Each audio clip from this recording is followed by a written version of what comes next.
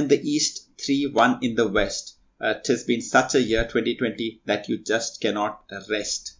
The four studs, Jimmy, Goran, Jokic and Murray, all together as always on The Ball is Bay, your favorite NBA podcast in an Indian accent. We're back at it again with episode 24 of this 2019-2020 season, which is reaching its finale in a couple of weeks. This week the talk was all about close games, zone defense and crooked refs. Speaking of shady business, I've got with me as always, owner of multiple legitimate businesses, visitor of hundreds of steak specialty restaurants and purveyor of thousands of panoramas daily, co-host Vineet Devaya. Vineet, it's a late pod even for our standards, and that can only mean one thing. There's a special guest somewhere, isn't there? Yes, that's what it means. It's a very late pod and it's a double pod. So I think I'll let you introduce our really famous guest, someone I have read before in passing, and now I know who the guy was because he shitted on Kareem. Our guest for today is an author, a resident of the New York Times bestseller list, and his latest book, Three Ring Circus, Kobe, Shaq, Phil and the Crazy Years of the Lakers Dynasty, is out now on Amazon.com and many other places where they sell books. He's the only non-NBA player on our podcast who has a Wikipedia page to show for his efforts. And we are very lucky, he could make some time for us. So let's say a big hello to Tom Cruise. Jeff Pearlman. Jeff, welcome to the pod. I just want to say, if fame is defined by having a Wikipedia page and a blue check on Twitter, I know I've made it. Otherwise, nobody knows who I am. Those two things I do have, and that's big time. That's that. Man, we would love to have a blue check on Twitter, though. Either one of those. I will sell you. Even though we can probably make a video. Here's what we can do. I will sell you my Twitter feed. We'll just change my name, put your name on it. If you guys come up with $500,000, the blue check is yours. It's a good deal. Oh, you added the 500. I was like, oh my God, he's really going to do it. It's like 500. Such a sweet guy. Such a sweet guy. I mean, why did we get him on our pod before? I'm here for you. Vineet, what you have to tell us about this Kareem dissing article that you read about him that you didn't know it was Jeff. Yeah, so I think I've been following Jeff for a while on Twitter and just kind of seen his retweets, and I never paid attention because I just felt for whatever reason. But today while I was researching him, I realized that he had written the book for the Showtime Lakers, and I was looking at the reviews and I was like, this seems like something I have heard before. And I remember reading an article about the Showtime Lakers, and they had referenced your book to say how bad Kareem was to his teammates and how he hated white people. And I'm a big Kareem fan, so I instantly hated you at that point. It's like, this guy wrote shit to sell his books. That's all this guy was. And I remember it so clearly that when I saw those reviews, I was like, it has to be this guy because nobody else has written trash about Kareem, and it all comes from one source. And so you, my friend, are the biggest source for trashy content about Kareem. And I think that is not a bad place to be. Did you read the book? No. Dude, that's the thing. I did. That's the thing that drives me crazy. I wrote one of my early books here was a book about a famous football player named Walter Payton. And he was famous running back for the Chicago Bears. And I wrote a book about him. And there was an excerpt from the book that ran in Sports Illustrated 3 weeks before the book came out. And the excerpt was all about Walter Payton at the end of his life when he was going through depression and anxiety and infidelity and all this stuff. And the excerpt comes out and people just go crazy and they say, this guy, he's just taking a dump on Walter Payton. This is the worst guy. But then people read the book because the book came out and they're like, oh, wait, no, he isn't. It's actually a very fair and honest and accurate book. If you read Showtime, you will see. First of all, I love Kareem Abdul-Jabbar. I'm a huge Kareem fan. I think he's great. But I try to be honest. You're a biographer and you're trying to write how people were treated and how people were and how they were received. And the only way to do that is honestly. I'm never looking to crap on someone. It's not my goal to ruin someone's reputation or crap on someone. It's just my goal to write a very fair and honest and accurate breakdown of a time period. That's fair. I mean, like I said, I think I went to your Amazon reviews and I just searched Kareem, and literally all the reviews that had the word Kareem had basically the same thing, which is like, I really liked the book, but I was not happy with how he portrayed Kareem. Like, I don't know if you've seen those reviews. So anyway, my point being, I think there was a part of Kareem that a lot of people didn't know, and that was he was a kind of a recluse and probably had some resentment towards the racial war that was happening in the U.S. and it could be true. Also, wait, I just want to say, like, uh, if you actually read the book, I think it's a pretty nuanced look. Like what I actually write is, if you look at how Kareem was brought up, he basically, from the time he was little, was this museum piece who walked around and was pointed at by everyone. He was basically used by white coaches the best they could to exploit him. When he was a young kid, his high school coach, who he really trusted, used the N-word on him and said, "You're playing like an N-word." His whole career was basically people, and he had the guts to change his name for religious reasons when everyone was telling him not to. That was crazy. So, oh my God! At that time, Kareem Abdul-Jabbar is one of the most important sports civil rights figures in the history of America. So, what's true? So I'm just saying, if you read the book, I guess I'm challenging you to read the book, even if it's free in your library. Yeah, that's what he's saying. He's saying read the book. Read the book. Vineet. Don't believe like Jed Laker fan 20 on Amazon. Like, read the book. Okay, Jeff, my basic question is, first question, we don't need anything else, but Shaq or Kobe? What is the answer? The answer is Shaq. The answer is Shaq. Boom! Yes! Let's go! I mean, it is. It doesn't mean... So, now, wait. Kobe had a better overall career than Shaq. There's no denying that. He had a better overall career. Yeah. Who would I have rather been, though? Agreed. Like, who do I think enjoyed the ride more and sort of relished the ride and the joy of it? I think with Shaq. I'd rather be... I've been saying this throughout promoting this book. You know how everyone used to be like, Shaq, he doesn't work hard enough. And look at Kobe in the offseason. He's shooting 5,000 jumpers a day, which was amazing. But there's something to be said for being 27 years old and working your butt off during the season, having your ass kicked, double teamed, hack a shack, and you decide, you know what? When the offseason comes, I'm going to go float in a pool and smoke cigars and enjoy my life and relish the fact that I'm 27 and an NBA superstar. And I think too many people criticize that when it was sort of, he enjoyed the ride. And I think too many of us don't enjoy the ride. So there you go. Hey, man, I agree 100%. 100%. Like, I've always felt Shaq and Kobe, I mean, it's always important for, like your alpha dogs to sort of maybe coexist or at least have some sort of, like, what was the most intriguing part of this dynamic that you think that the world does not know, or like, which you probably covered in your book, which I haven't read yet, but yeah. I mean, there's the big and the little. Like, the big is, Kobe shows up for his first day of training camp in 1996, and he's 18 years old. He's straight out of high school. And all the players go around and introduce themselves. So, Nick Van Exel, hey, I'm Nick. I've been a Laker, 3 years. Hey, I'm Shaq, blah, blah, blah. And Kobe Bryant goes, my name's Kobe. I played at Lower Merion High School. Nobody here is going to punk me. That's his intro to the Lakers. And imagine you're like Eldon Campbell or like Shaquille O'Neal, and this 18-year-old kid is saying nobody here is going to punk me. You're like, really? Because at that same time, that same year, Jermaine O'Neal was a rookie out of high school with Portland. And Jermaine O'Neal was like, getting people glasses of orange juice and bringing newspapers to their door humbly. And Kobe's like, ain't nobody going to punk me. And, Shaq nicknamed him Showboat as a rookie. And it was not as a compliment. It was, you're a showboat. You're a pain in the ass. You think you're more than you are. And Shaq wanted him to want to be mentored. Like, he wanted Kobe to come to him and say, what should I do? And how can I do this? And what advice do you have? And he wouldn't. He just didn't want it. He didn't need it. So the resentment was very real. And it kind of came to a head during the strike year. They were playing, a bunch of guys, NBA players, mostly Lakers, were playing a pickup game at a community college near LA. And Shaq and Kobe were on different teams. And at one point, Kobe drives, Shaq calls a foul. I can curse on this podcast, right? Yeah. Kobe's basically like, stop being a pussy. All you do is call fouls, cut it. And basically, Shaq says, yeah, you, blah, blah, blah. I can get your ass traded to Vancouver. Oh, you, blah, blah, blah. And Shaq goes, pop, and just pops him. And Kobe's like this, and everyone's holding him back. And one of the guys is Olden Polynice, longtime journeyman center, who's like grabbing around Kobe so he can't get at him. And it's this fight, and it was like, Olden told me at one point they were barking at each other like, it's my team. No, it's my fucking team. Yeah, it's my team. And they weren't talking about pickup basketball at Southwest Community College. They were talking about the Lakers. And it really was eternally. Like Yeah.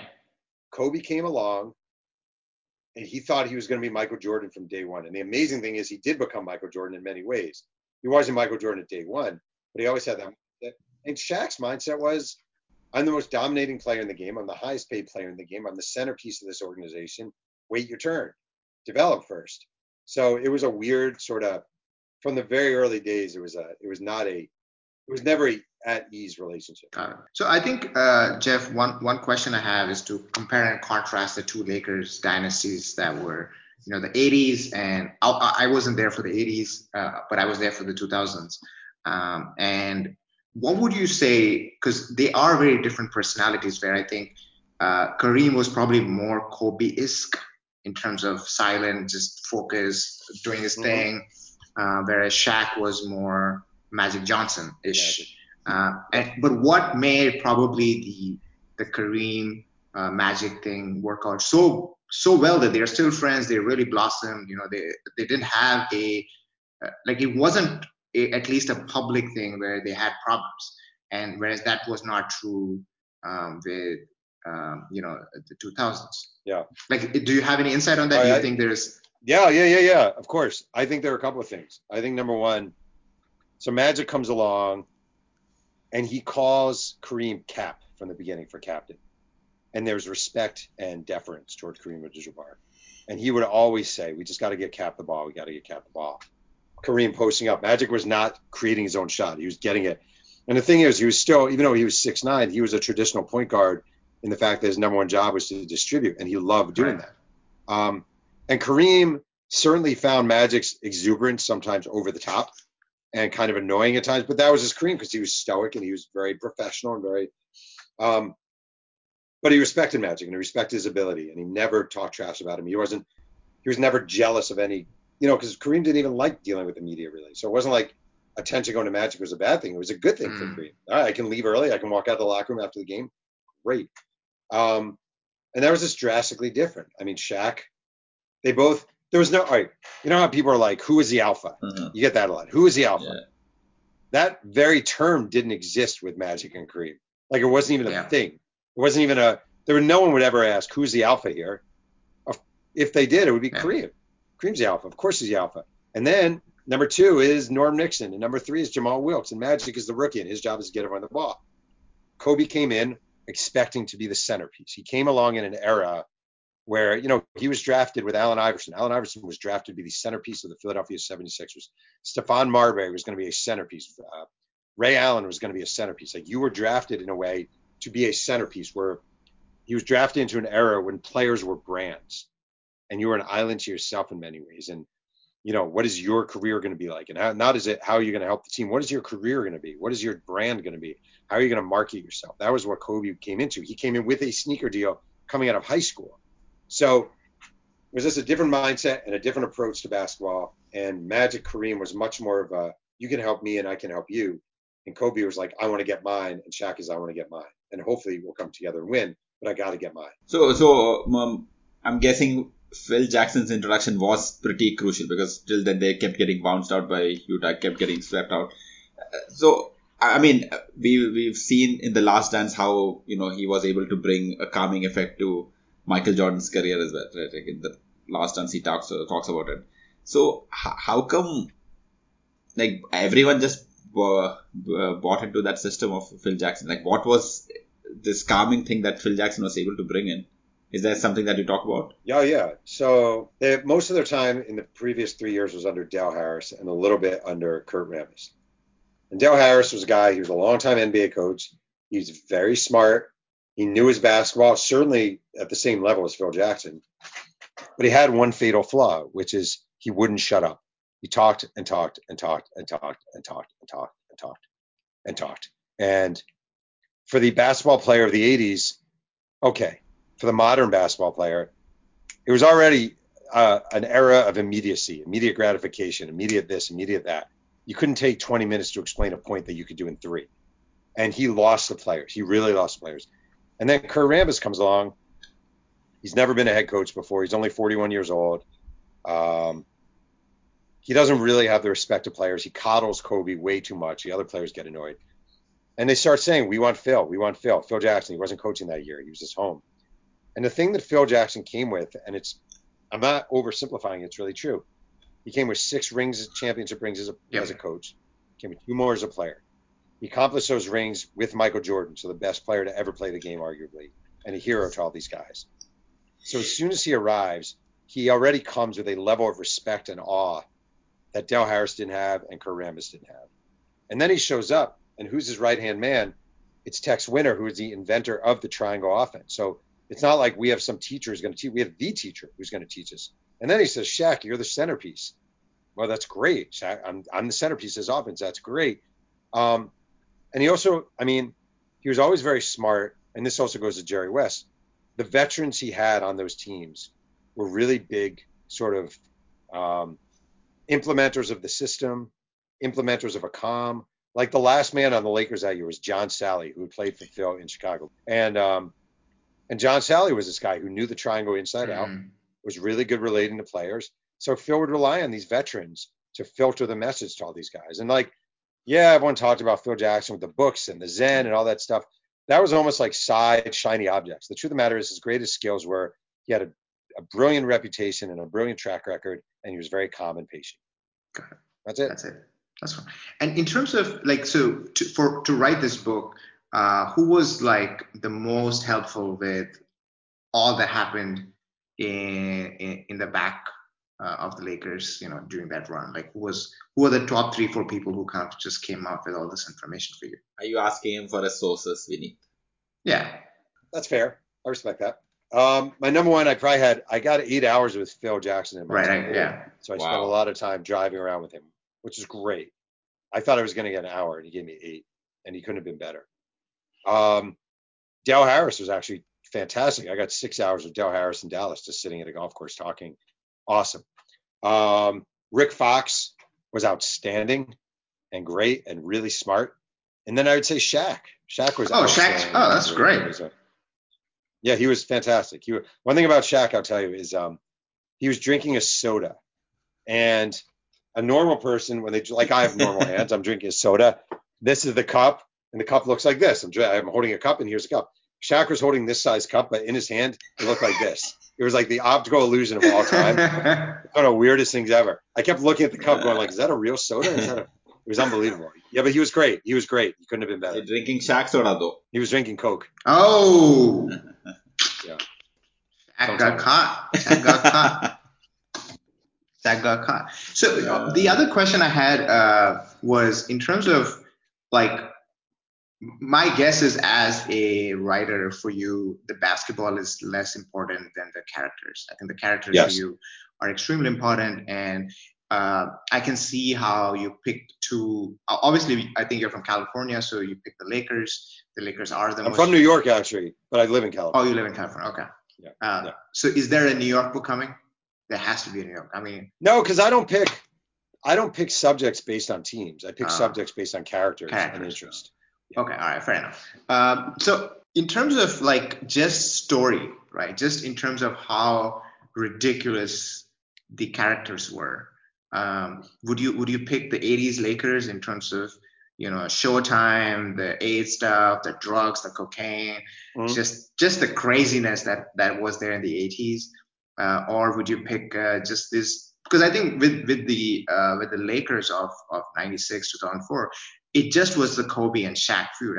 Everybody else, like you said, were they knew Shaq was the man. You feed the big boy, and you have a system with Phil. There wasn't, as far as I know, there wasn't all of this outside stuff that kind of affected. It was mostly internally, whereas I think with the 80s, it was a lot of outside stuff that probably affected the teams more. The thing is, I'm all about characters, and these teams, this era, had 3 guys who I just love. Besides Shaq and Kobe, who are fascinating. Tim Duncan, the most fascinating character. Yeah, we really need a Tim Duncan book. They had J.R. Ryder on their team, and J.R. Ryder was absolutely crazy. And I actually drove to his house and knocked on his door to get him. I didn't have a phone number, so I knocked on his door randomly. That was a little terrifying. And he was like, "What are you doing? Who are you?" And I'm like, "Who are you?" It was scary. But he's an amazing character. He he liked smoking pot. And one time they were going through customs in Toronto, and the drug dogs are going all over him. And they pull him into customs, and his tracksuit smelled so much like marijuana. He didn't even have anything on him, but he had such a smell that the dogs are going crazy. But one time he missed 3 straight days of practice because his car broke down, but he only lived 300 yards from the practice facility. Like, that's J.R. Ryder. He's unbelievable. Then Cedric Ceballos, who actually nicknamed himself Chice, short for franchise, because he considered himself the franchise player. That was crazy. And then Dennis Rodman played for those Lakers. And Dennis Rodman, you could write a million pages off of. And he was only there for a short period of time, but he was insane and great. And like, he's the only player ever that anyone remembers who would only take showers before games, not after. What? Figure that one out. Yeah. Dennis Rodman is the man. I don't think I've ever heard that one. Have you ever had a chat with Dennis Rodman? That's a great question. Not for this book. It's possible when he was playing for Chicago, but I don't remember. I saw him at the racetrack once. Oh, okay. Racetrack. Was he racing? He was just there. The horse track.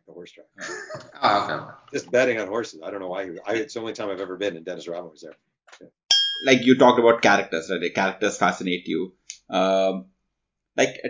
Today, NBA has become like a 24/7, 365 sort of sport on social media, right? Like, in the regular season, you have speculations and player ratings and like, oh, Westbrook is this, Westbrook is that, or Steph Curry is the greatest, or this. Like, daily, these narratives keep getting built and keep getting destroyed, and then like there's so much happening, right? Like, in the off season also, there's something going on, speculations happening every time. Do you find such characters in today's game, or if you had to pick like one character for your fictional book, let's say, 10, 20 years later, if you had to talk about a group of characters, or maybe 20 years later, if you had to write a book, then who would you write about based on this period, like 2010 to right now, perhaps? I think LeBron is an amazing book. Mm-hmm. I think the rise and career of LeBron is actually as fascinating as one would think. If you consider his off the court actions too, I think LeBron is a great book. I do think, as times pass, one thing that happens here in the United States, I don't know if it happens there too, but drives me crazy, is people are very into the specialization of sports for kids. So a kid who loves basketball nowadays is playing basketball 10, 11 months a year. And it used to be you'd play baseball, you'd play football, you'd run track, you'd do different things. And I think the negative of that is it makes people much less interesting because they have much less diverse backgrounds. So kids are being turned into these robots who only play basketball, and they can only talk about basketball or only talk about baseball. And that's all they know, and it's all they've seen. And they're put in these boxes. And these guys, Shaq, Kobe, all these guys, like Kobe, not a great example, but most of these guys, they were brought up doing different sports, doing different things, experiencing different things. Even Kobe, at least he lived in Italy, so he had this different culture experience. A lot of kids now, they just come up as robots. And I actually think it hurts their full character. I really do. I see it in all sports. It drives me absolutely crazy.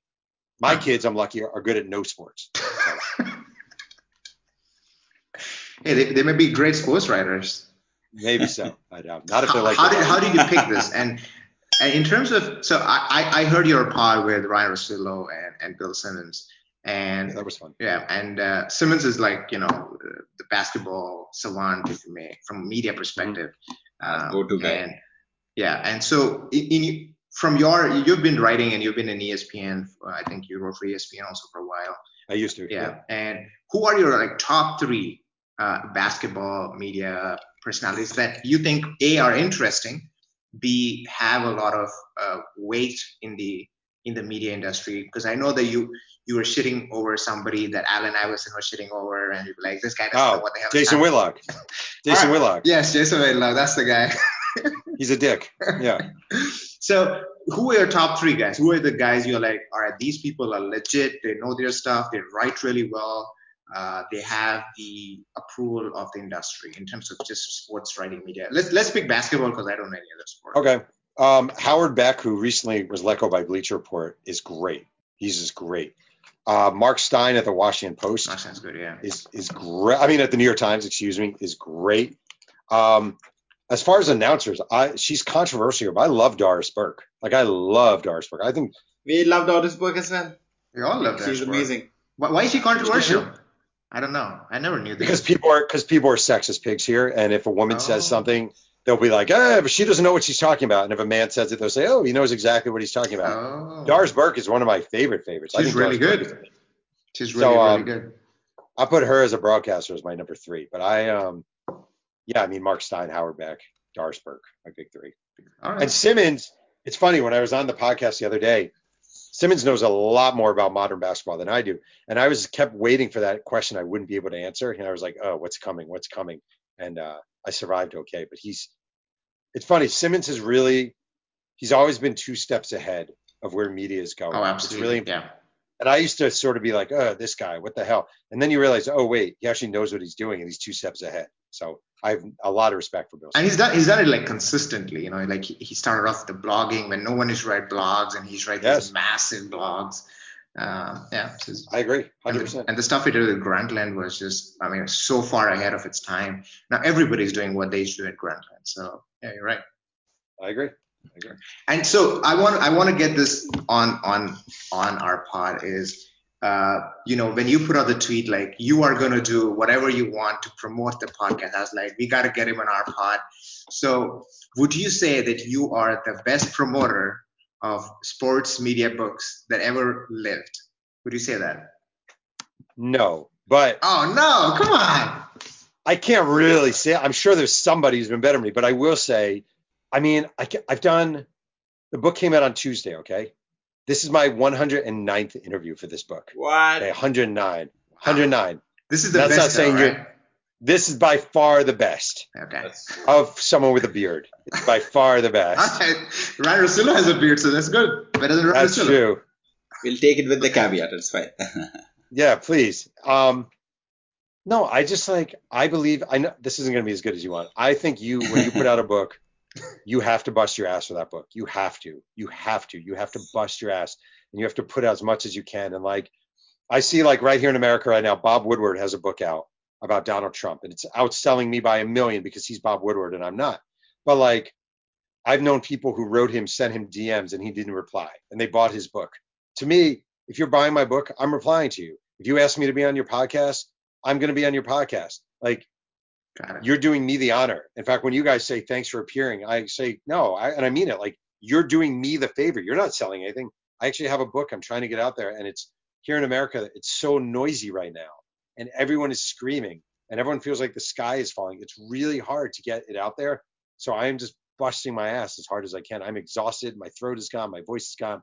My family is tired of hearing about the Lakers, but I am here, man. I am here. So Jeff, how has this? I mean, in India, we've been in sort of a lockdown for a while. I mean, whatever I read about America's normal life has sort of resumed. I'm not sure if a lot of people are out on the streets or how they're dealing with the pandemic. But how was it when the pandemic struck and when normal life disrupted for you? What was that like? Well, we're still people who believe you have to be careful. And the exasperating thing is a lot of people don't. A lot of people are like, hey, we had on the street I live, this is 4 months ago probably. I live on a dead end, a cul-de-sac. And they had a little social distancing street party. And we couldn't go because my wife was sick. And I look out the window and everyone's this far apart from each other. Hey, blah, blah, blah. And they're drinking. And I'm like, what are you doing? What are you doing? People still don't wear masks. We have an idiot president who says you don't have to wear a mask. It is the worst. It's the worst time of my life. It's the worst period of my life. People are dumb. If any of you guys want to trade, I'll come to India. You come to America. I can't. Or you come to India and we'll stay in India. I mean, it's just as bad here. I'm it's exasperating. It's really tiring to be in America right now. And everyone, it's the craziest thing. I'll tell you the craziest thing. Everyone you talk to, of all parties, of all beliefs, of all races, of all religions, we're all having the worst year ever, but we can't even bond over that. That should be the bond. Oh, you're having a shitty year. I'm having a shitty year. Let's at least acknowledge we're all having shitty years, but no one does. We don't do that anymore here. It kills me. It really does. Oh, it's been a pretty shitty year for everybody. And we should be able to bond over that. Don't you think? I agree. Hey man, I agree. I know what you're going through. Okay. Thanks, man. Yeah. I just remembered that I think 26th Jan or 25th Jan it was. We were preparing for, so Ron Harper was in India, he was a guest of NBA India, and we were supposed to interview him, and that night we heard of Kobe's passing away, and like the pure shock for the first I think half an hour, me and Vineet were like, yeah, definitely this is one But of those I coaches. told him about it, and he's like, no, what? No, I That called was him my like, reaction too. No, that doesn't make it no. doesn't make any sense.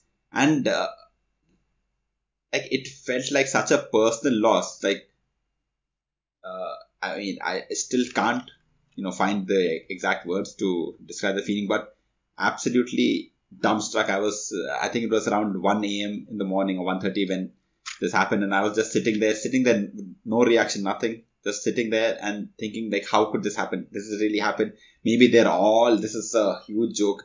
Maybe it's March 31st and it's April 1st is gonna happen, and like I have just lost track of time. And I mean, the outpouring in India itself for Kobe Bryant was huge. There were like a lot of candlelight vigils and all that. Are you a Kobe fan? Like, but I mean, you have covered a lot of him. So, what was it like hearing about that his death? Well, I mean, I had a very unique perspective because I just finished a book that was a lot about him. So I was like you. I was like, that can't be. That's a mistake. And the first person reported was TMZ, which is kind of a Yeah, trashy news source yeah. here. yeah. And I thought, no, that can't be. It doesn't make sense. I moved to Southern California 6 years ago, right? And I feel like I didn't fully understand the depth of Kobe Bryant, like the depth, not death, but the depth of Kobe Bryant. And being here when he died, it really showed me what it was. And it wasn't about like great players come and go. Yeah. Like great players come and go.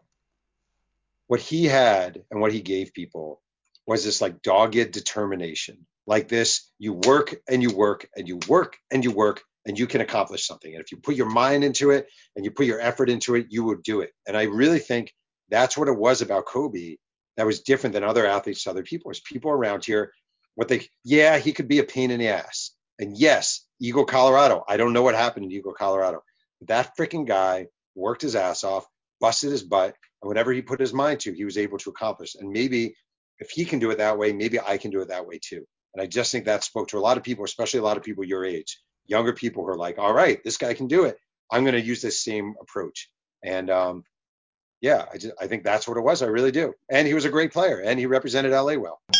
Jeff, so what are your thoughts about this NBA bubble? Do you think this experiment, this is sort of like a science experiment, right? Like you put people into a controlled environment. Do you think it's gone well? Have you been enjoying the NBA playoffs? Do you watch a lot of basketball?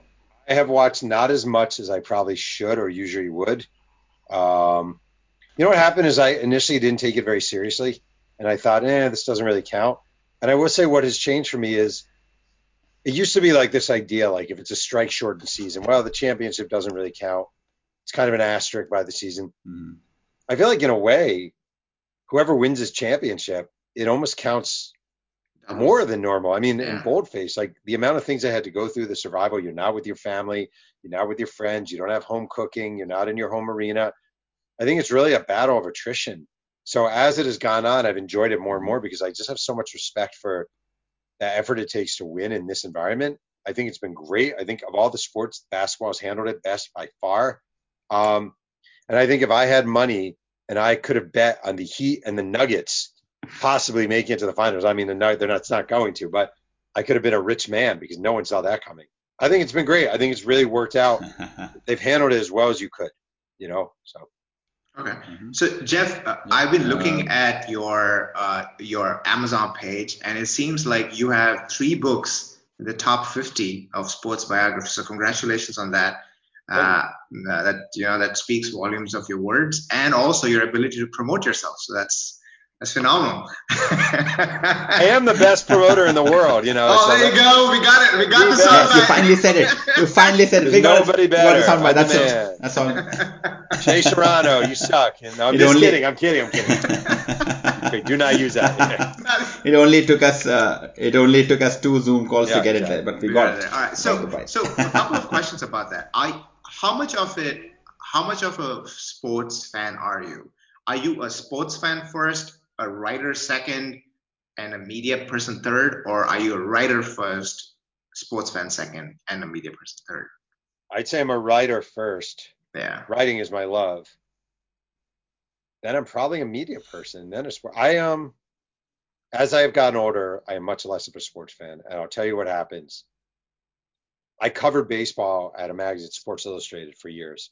And when you cover a sport really, really closely, you start seeing how they make it behind the scenes, and you start seeing The who business the behind the players are. sport. It's a business. Like you see, Yeah. it's a business, and it is much, much harder to look at it the same way as you did when you were a kid and you just loved it and idolized the athletes. It just becomes harder. I still love watching great performances. I still admire great performances. I still love the drama of a great game. But will I be watching Nuggets Pacers on a random Tuesday night? No. Not that often. Not that often. Got it. Because I mean, I had that sense with you, which is like, there was a point where you were a sports fan, but you're more of like a writer right now. Like you're picking good stories, you're writing good stuff.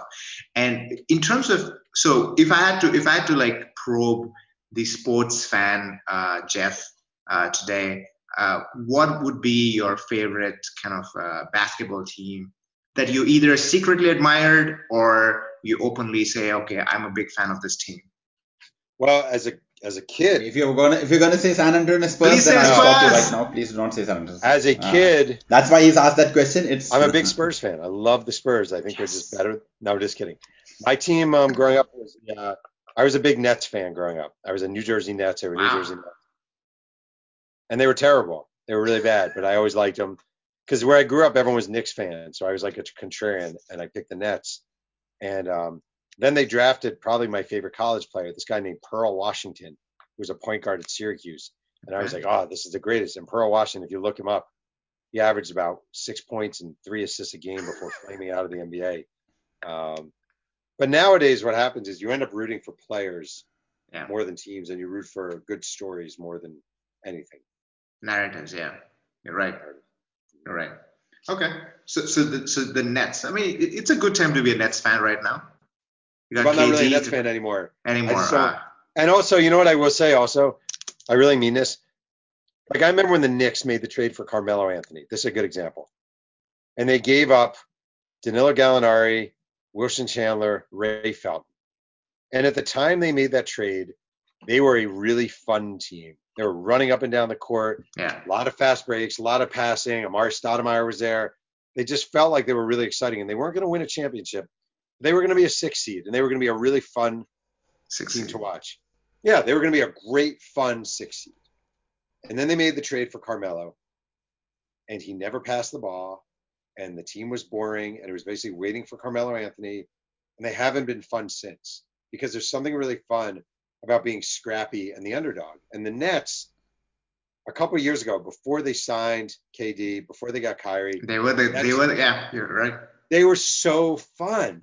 Yeah. They were so fun, and you knew they weren't going to win. But you're like, Joe Harris. Where'd Joe Harris come from? All of a sudden, Joe Harris is good. And they get D'Angelo Russell, and he's kind of off the Lakers scrap heap a little bit.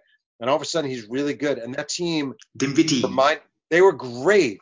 And now, even if the Nets win the championship, it'll feel like it was purchased a little bit. You know, it just doesn't feel as organic and fun. So for me, I love the Knicks before they get Carmelo. I love the Nets before they make these deals. There's just something about the organic team that I really like. Okay. So you should be a Spurs fan. You I do are like how a the closet Spurs build. Spurs fan. That's what you are. I like teams how I always like how the Spurs build, and they always seem to pick these guys and find these guys and where'd Patty Mills? One day you're talking about Patty Mills, you know, or guys like that who just come along out of nowhere, and you're like, wow, that's cool how they just found these guys. Like I love that. So I love teams like that. I do. Got it. I think you should join the OKC Thunder bandwagon. I love how the Thunder, like, I love the Paul George trade. You know, I love how they got all these pieces. Like I always think, like, you're never going to go wrong with Danilo Gallinari. Like you're never He's go such wrong. a good player. I don't get why they keep moving him around. He's such a good player. It's ridiculous. Because he's your third best player, and you'll trade him as a package to get hopefully a number one. But guys like that, if you build with guys like that, you're going to have something good. So wherever he is, I'm usually a fan because I feel like it's a smart team that gets a guy like him. As dumb as that sounds. Anyway. That's cool. That's cool. All right, so we have a quiz for you. Galnari is a nice Okay. name. India-based. I wanted to ask one last question about book. the book. Yeah. See, so we always hear. I mean, your book's title lists the main characters, right? Like Shaq, Kobe, and Phil Jackson. So in Indian award ceremonies, like in the movie, like you have the Academy Awards, we have a multitude of awards where we have something called a supporting character, which I don't think there's one in the Academy Award has it too. Best supporting actor. Okay, then I will edit this part out to make me sound smarter. But anyway, what I'm saying is, like you said, they have these elder statesmen there to maintain some sort of rank and order. I think I heard on the Bill Simmons podcast about how during the 2004 finals they had to get Brian Shaw to come to the locker room and arrange like a what is that thing called when the two Truce. mafia dons come and meet, and a truce, yes, something of that sort. During these three championship years, was there ever somewhere where the handle just blew off, where they're like, oh man, this is not too much, we need to take it to the yard and have a fight, like just we need to do this because there's too much egos happening, we need someone to calm down? Was there some calming presence? Like, I don't know, like Derek Fisher was on that team, he looks like a calm guy. Like anyone of that aptitude who could probably calm them down, or did it ever reach a boiling point, is basically my I would say Rick Fox was that guy, actually. So Rick Fox, he was respected because he was a very good player. He had been the main guy in Boston. They were bad teams, but he was the main guy. And he actually was a guy who sort of kind of had Kobe's ear. They both spoke Italian, which is kind of funny. The Rick Fox wasn't born in America. They had this kind of international flair to them. Shaq really respected Rick Fox and considered him a very good friend. So I'd say of anyone, it was Fox. And there was one moment during the NBA Finals in 2004 when everything was falling apart and nothing was going well, and Kobe was shooting insane shots, and Gary Payton wasn't playing well, and they had abandoned the triangle. And Rick Fox called for a meeting of the 5 guys who had been on all 3 championship teams. So it was Rick, Devin George, Shaq, Kobe, and Derek Fisher. And they met with Phil, and they said, can we please get back to the triangle offense, and let's try playing the 5 of us, and let's see how that goes. And Phil Jackson said, okay, I'll try it. And it didn't work, but it was a good idea. And it was Rick Fox kind of leading the charge there. Got it. Awesome. I think in that ESPN interview with Shaq and Kobe, Kobe's sort of like, I take responsibility for not getting the new guys together. But I'm not, I mean, like, retrospectively, I don't know if Karl Malone and Gary Payton probably would have, like, it's not Karl Malone and Gary Payton who came to the team. So I'm not sure if, they would have been able to do anything. I think that team was doomed because Shaq was no longer, I don't know, like Shaq. I mean, Shaq was fine. Put up those numbers, but he was not like, 35, 12 sort of numbers. And Kobe was shooting like, I think they were just tired of each other. So everyone was tired of each other. They were just tired. They were bored. After a while, when people say, like, how many more titles could they have won? None. Because they were done. Like, they were done with it. They were all done with it. They were just tired of it all. And the whole Eagle, Colorado rape situation was hanging over this team. Malone got hurt. Payton was the wrong point guard. Shaq definitely, he was still great, but he wasn't the same, and he wasn't as working as hard, and he wanted out, and they were all about money and greed, and it was done. And Detroit, the other thing Detroit was just a better team. They weren't as talented, but they were a better team at that point. I think they were also matched. They were very well matched to beat them. So well. First of all, they were long. They had guys like Tayshaun Prince and Chauncey Billups and Rip Hamilton who gave Kobe a lot of trouble. Defensively as well as offensively, yeah. They also had a lot of big guys. Just running around screens. Yeah. Just running around screens. And they had a lot of big guys who just beat the crap out of Shaq, and they kept bringing in more big guys. And they were physical. They were really physical. They were Ben Wallace and Chauncey Billups and Rasheed Wallace, and they were just a bunch of badass guys, and they played well. Rasheed. I love Rasheed. She's a great player. I love Rasheed. He should have been finalist MVP. He loves you too. I talked to him. He loves you. I'm going to ask a very controversial question. Now that you have brought this up, because I know Ashwin's not going to like this question, but you talked about the... No, I think I know what your question is, but you talked about the alleged Kobe rape case.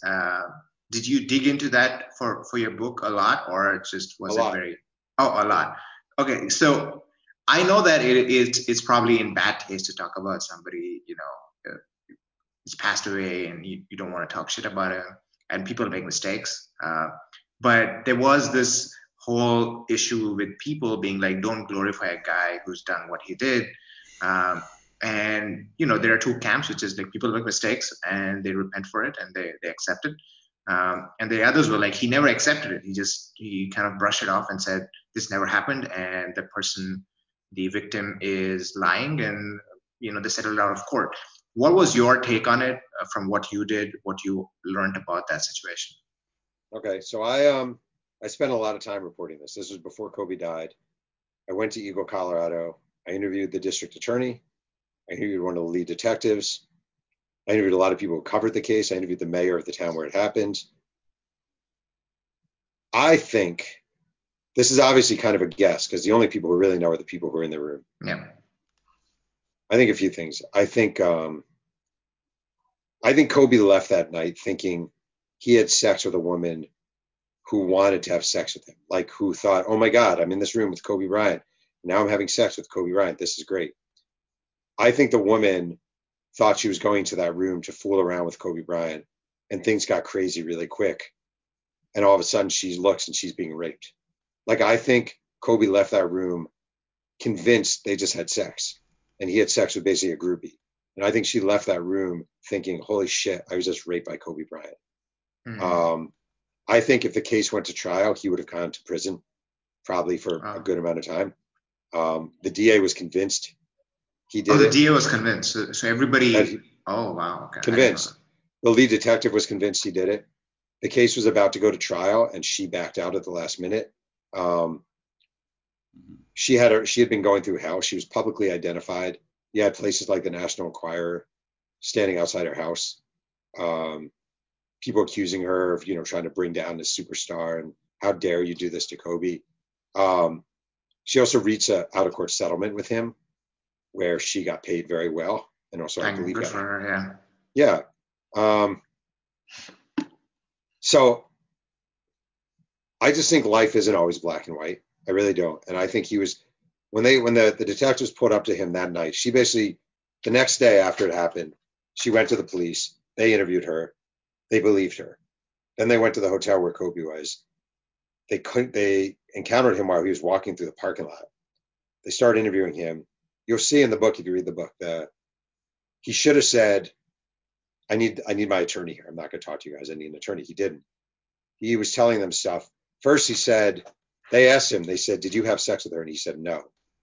And then they're like, well, she came to us and we did a rape case, and and we have blood and semen samples. And it's basically like, we're going to ask you again, did you have sex with her? And he's like, okay, here's the thing. I did have sex with her. So he did not help himself by lying 5 minutes into a conversation with detectives. And then if you read it, it's very interesting because they keep saying to him, like, look, we don't want to talk to you out here. Let's go back to your room. We don't want to embarrass you. Let's go back to your room. And what they were doing basically was trying to get him to take them to the scene of the crime. And he did. He's like, yeah, okay. And they go back to the room, and then they start collecting stuff from the scene, his underwear, his shirt, all this stuff with semen samples, etc. You're, as just a human being, you're sitting there as you read this, yelling at the book or wherever you read it, the transcript, thinking, tell them you need an attorney. Tell them you need an attorney. Tell them you need an attorney. I said to my wife the other day, I'd never thought of it this way. For a guy who was so cool under pressure on the court, he lost his composure at this moment. And I'm not saying I wouldn't or anyone wouldn't. He lost his composure and handled it very, very poorly. And if you read the statement he issued when they came to the settlement, you'll see it in the book. I mean, it's basically, we have reached an agreement. I don't think I raped her, but I understand why she thinks I raped her. Like it's not. Yeah.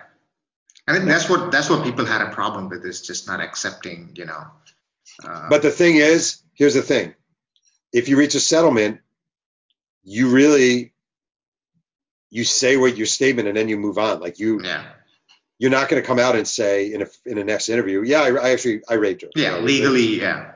You're not going to do it. So it's hard for me to criticize him for that.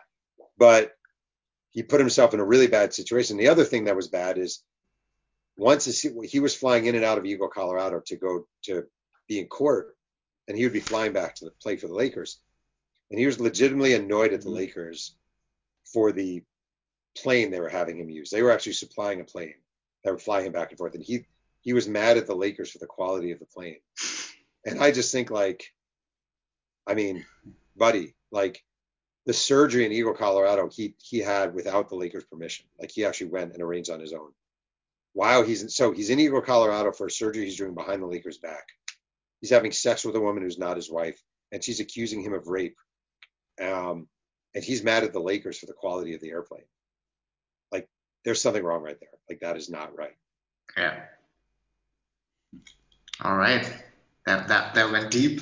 I had no idea what that went deep. It's dark, man. It's dark. Yeah, It's dark. I think that phase of Kobe really kind of gets missed by the fans, or kind of they decide that this never happened, this part of his life didn't happen.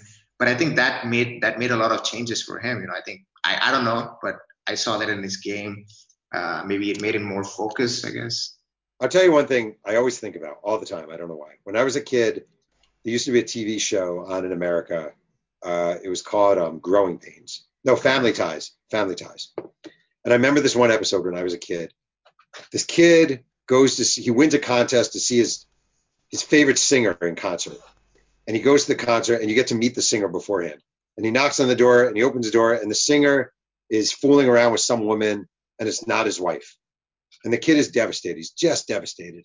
And I remember that he has this talk with his dad, and his dad, they come to this conclusion. You can love a guy's music and not love the person, right? You don't have to, whatever this guy does, it doesn't matter. You still love his music. And I think it is okay for Kobe fans to love his game and love his work ethic. And that's enough. Like, I think that's fine. There's nothing wrong with that. Agreed. And I think with Vineet, what our discussion was that it wasn't appropriate to discuss this just when Kobe had died, because then we had a Kobe. Yeah, and we didn't really discuss it in any of our I don't blame you. Yeah. We didn't really. I don't blame you. I also think, like, there were people, I don't know what you saw, but there was a lot on social media the day he died, the day after he died. We need to talk about the rape. Yeah, you don't have to talk about it that day. You know what? You can give it a week, you can give it 2 weeks, you can give it a month, you can give it a year. I just think in that moment, when you know a lot of people are hurting, you can hold off your need to be angry. Like, just hold off. And I also felt like, you're probably the best person. I wouldn't say best, but you have done more research about this than probably 99.9% of the people. So your perspective is more valid than any of us, So thanks for sharing. I am the best. I am the best book promoter in the world. Is this stuff in the book too? What? That I'm the best book promoter in the world? Yeah. It's the name of the book. That is the book. In India, the name of the book is Three Ring Circus, but in America, there's a special cover. It's called Best Book Promoter in the World. We have some questions about. I have like one really important question to ask though. Are we close enough friends that we can now give a discount saying Ball is Bay 10 for 10% off, or do we have to do this? My publisher would not allow. My publisher would kill me. I have no say. But so we have to talk to the publisher. I'll tell you what though. If your listeners reach out to me on social media, I will sell them a very special signed edition for $1,000. Ooh. All right. There we go. Yeah. Hey man, you got to make money. Got it. All right. For your listeners, 500. For your listeners, 500. That's the 50% off, exactly. and that's the Ball is Bay guarantee. I'm here for you. Okay, Jeff, like we do this with all our guests. We do this as a sort of what is it? This or that kind of question. We'll give you, this or that, and you just no, not much thinking. Okay, Vineet, are you ready with some questions, or are you pretending to? Yeah, I have questions. You have questions already. What a guy. Okay, perfect. Okay, Shaq or Curry? Shaq. Kobe or Tim Duncan, better career?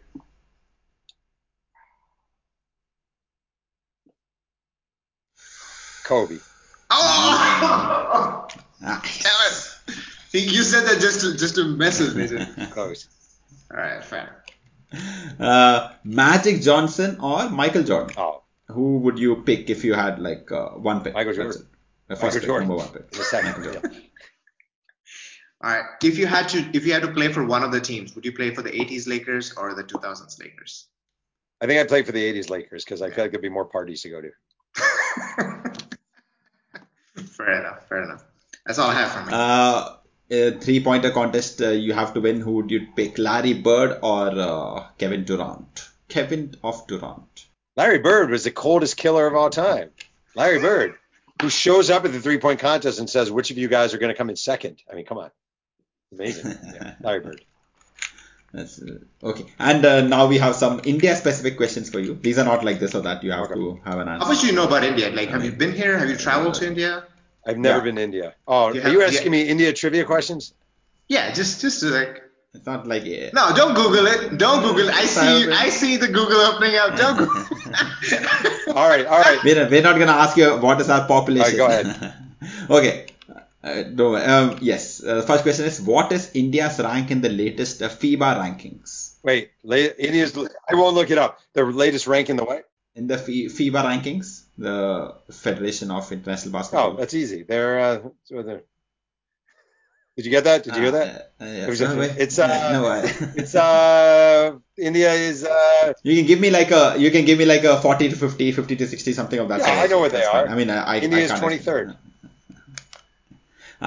So close, like just 50 apart. They are 76th actually. That was close. Okay. Okay. How many Indians have played in the NBA? Like the NBA or the G League NBA? Like both of them combined. Yeah, that's easy. 2. Who? Do you know the names? Yeah, of course. Which are? Oh no, I don't want to talk about it. I don't want to talk about it. You just guessed a low enough number that would make sense. The thing is this, it's a can't win, right? Because if I get it right, okay, that's great. If I get it wrong, and let's say, I'm being serious about this, let's say I say someone who's Pakistani, or let's say someone, then I just look like a horrible, it's like I'm Jewish. If someone said, I say, name the Jews in the NBA, and you said someone, yeah, and then you're like, well, he looks Jewish, I'd be like, wait, what? So I'm just saying there's no.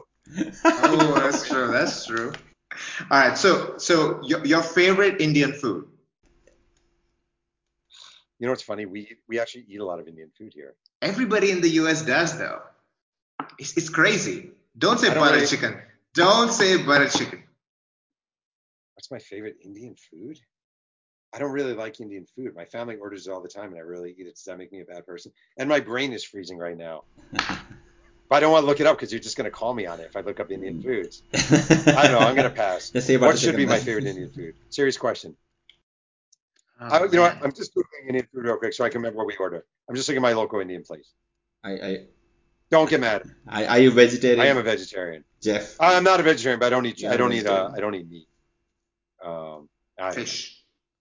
Yeah, I don't eat that much meat. I don't have a great answer. Now I feel like an asshole. Are you waiting for me to answer the question? Yeah, and the last question for you is, who's your favorite Indian who is associated with the NBA? I don't know if you know any of Shams is Indian. I know Shams. All right. Then there's now Bhatia from the Raptors. Okay. And who's number? There's one more. Ashwin? So technically he is Canadian, but I'm just saying. The last one is where is it? Okay, it's your question. You guys don't even know. Yes, I'm Vivek. feeling horribly It's guilty. Vivek Ranadive. No, I thought he would remember because I told him the Oh. question. Vivek Ranadive. Oh, can I just say my favorite Indian food? Not kidding. Okay. It's a drink, though. I Yes, swear to go God. for it. We used to go to this Lassi. Indian place, a mango lassi. Ah. Is that bad? It's great. It's great. No, that's good. It's great. That's good. Especially in the summers, Right. it's very good. We All used to right, go so- to this place, so they're the best mango lassi. So yeah, so it Shams, Okay. Shams, Nav Bhatia or Vivek. I'm going to go Shams just because, he's in my business. All right, cool. You know, All right. it's I wouldn't say we're buddies, but Buddy, I buddy know person. his work, and I guess I probably DM'd with him before. Well, maybe he's listening to this podcast now. You can be. Why buddies with can't him. you guys be my favorite Indian basketball people? Ooh. If you should tweet that out. How about that? I will tweet that out. Who's your favorite Jewish American writer? Jeff Perlman. Oh, that kills me. No, sports. You said sports. Yeah, Jeff Perlman. All right, we have a mutual admiration society now. There you go, man. All right, dude. Thanks a lot for your time. Ashwin, do you want to wrap it up? in the pub. Yes, this is a wrap up. Thank you so much, Jeff, for coming on this show and promoting your book and talking about your book. I will definitely, as soon as it comes to Amazon.in, I will be placing an order for it, and I will buy it for both of us, because like both of us together have like one T-shirt for the pod, so both of us will have one of. I will trade you. I'll send you a code. I'll make a deal with you right now. Okay. You get me a Ball is Bay T-shirt. Ooh. I send you a book. Uh-huh. Hey, that's a good trade. I'll take it. Done. We will I'll take it. try. I'm offering that We'll deal. try to make that happen. Okay. Definitely. Ball is Bay T-shirt. Absolutely. Books. Done. Done. Okay. Done. Okay. Done. All right, man. Thanks Done. a lot. So, And all right. okay. All right. Listeners, please like, share, subscribe, do all that jazz, and please check out the book. And yeah, and you have a it's podcast fantastic too, book. so we you can plug that in. yes. It's called Ball is Bay, and it's no, it's called Two Writers Sing and Yang. It's just two journalists talking about journalism and writing and such. Yeah, thank you. We need to say bye.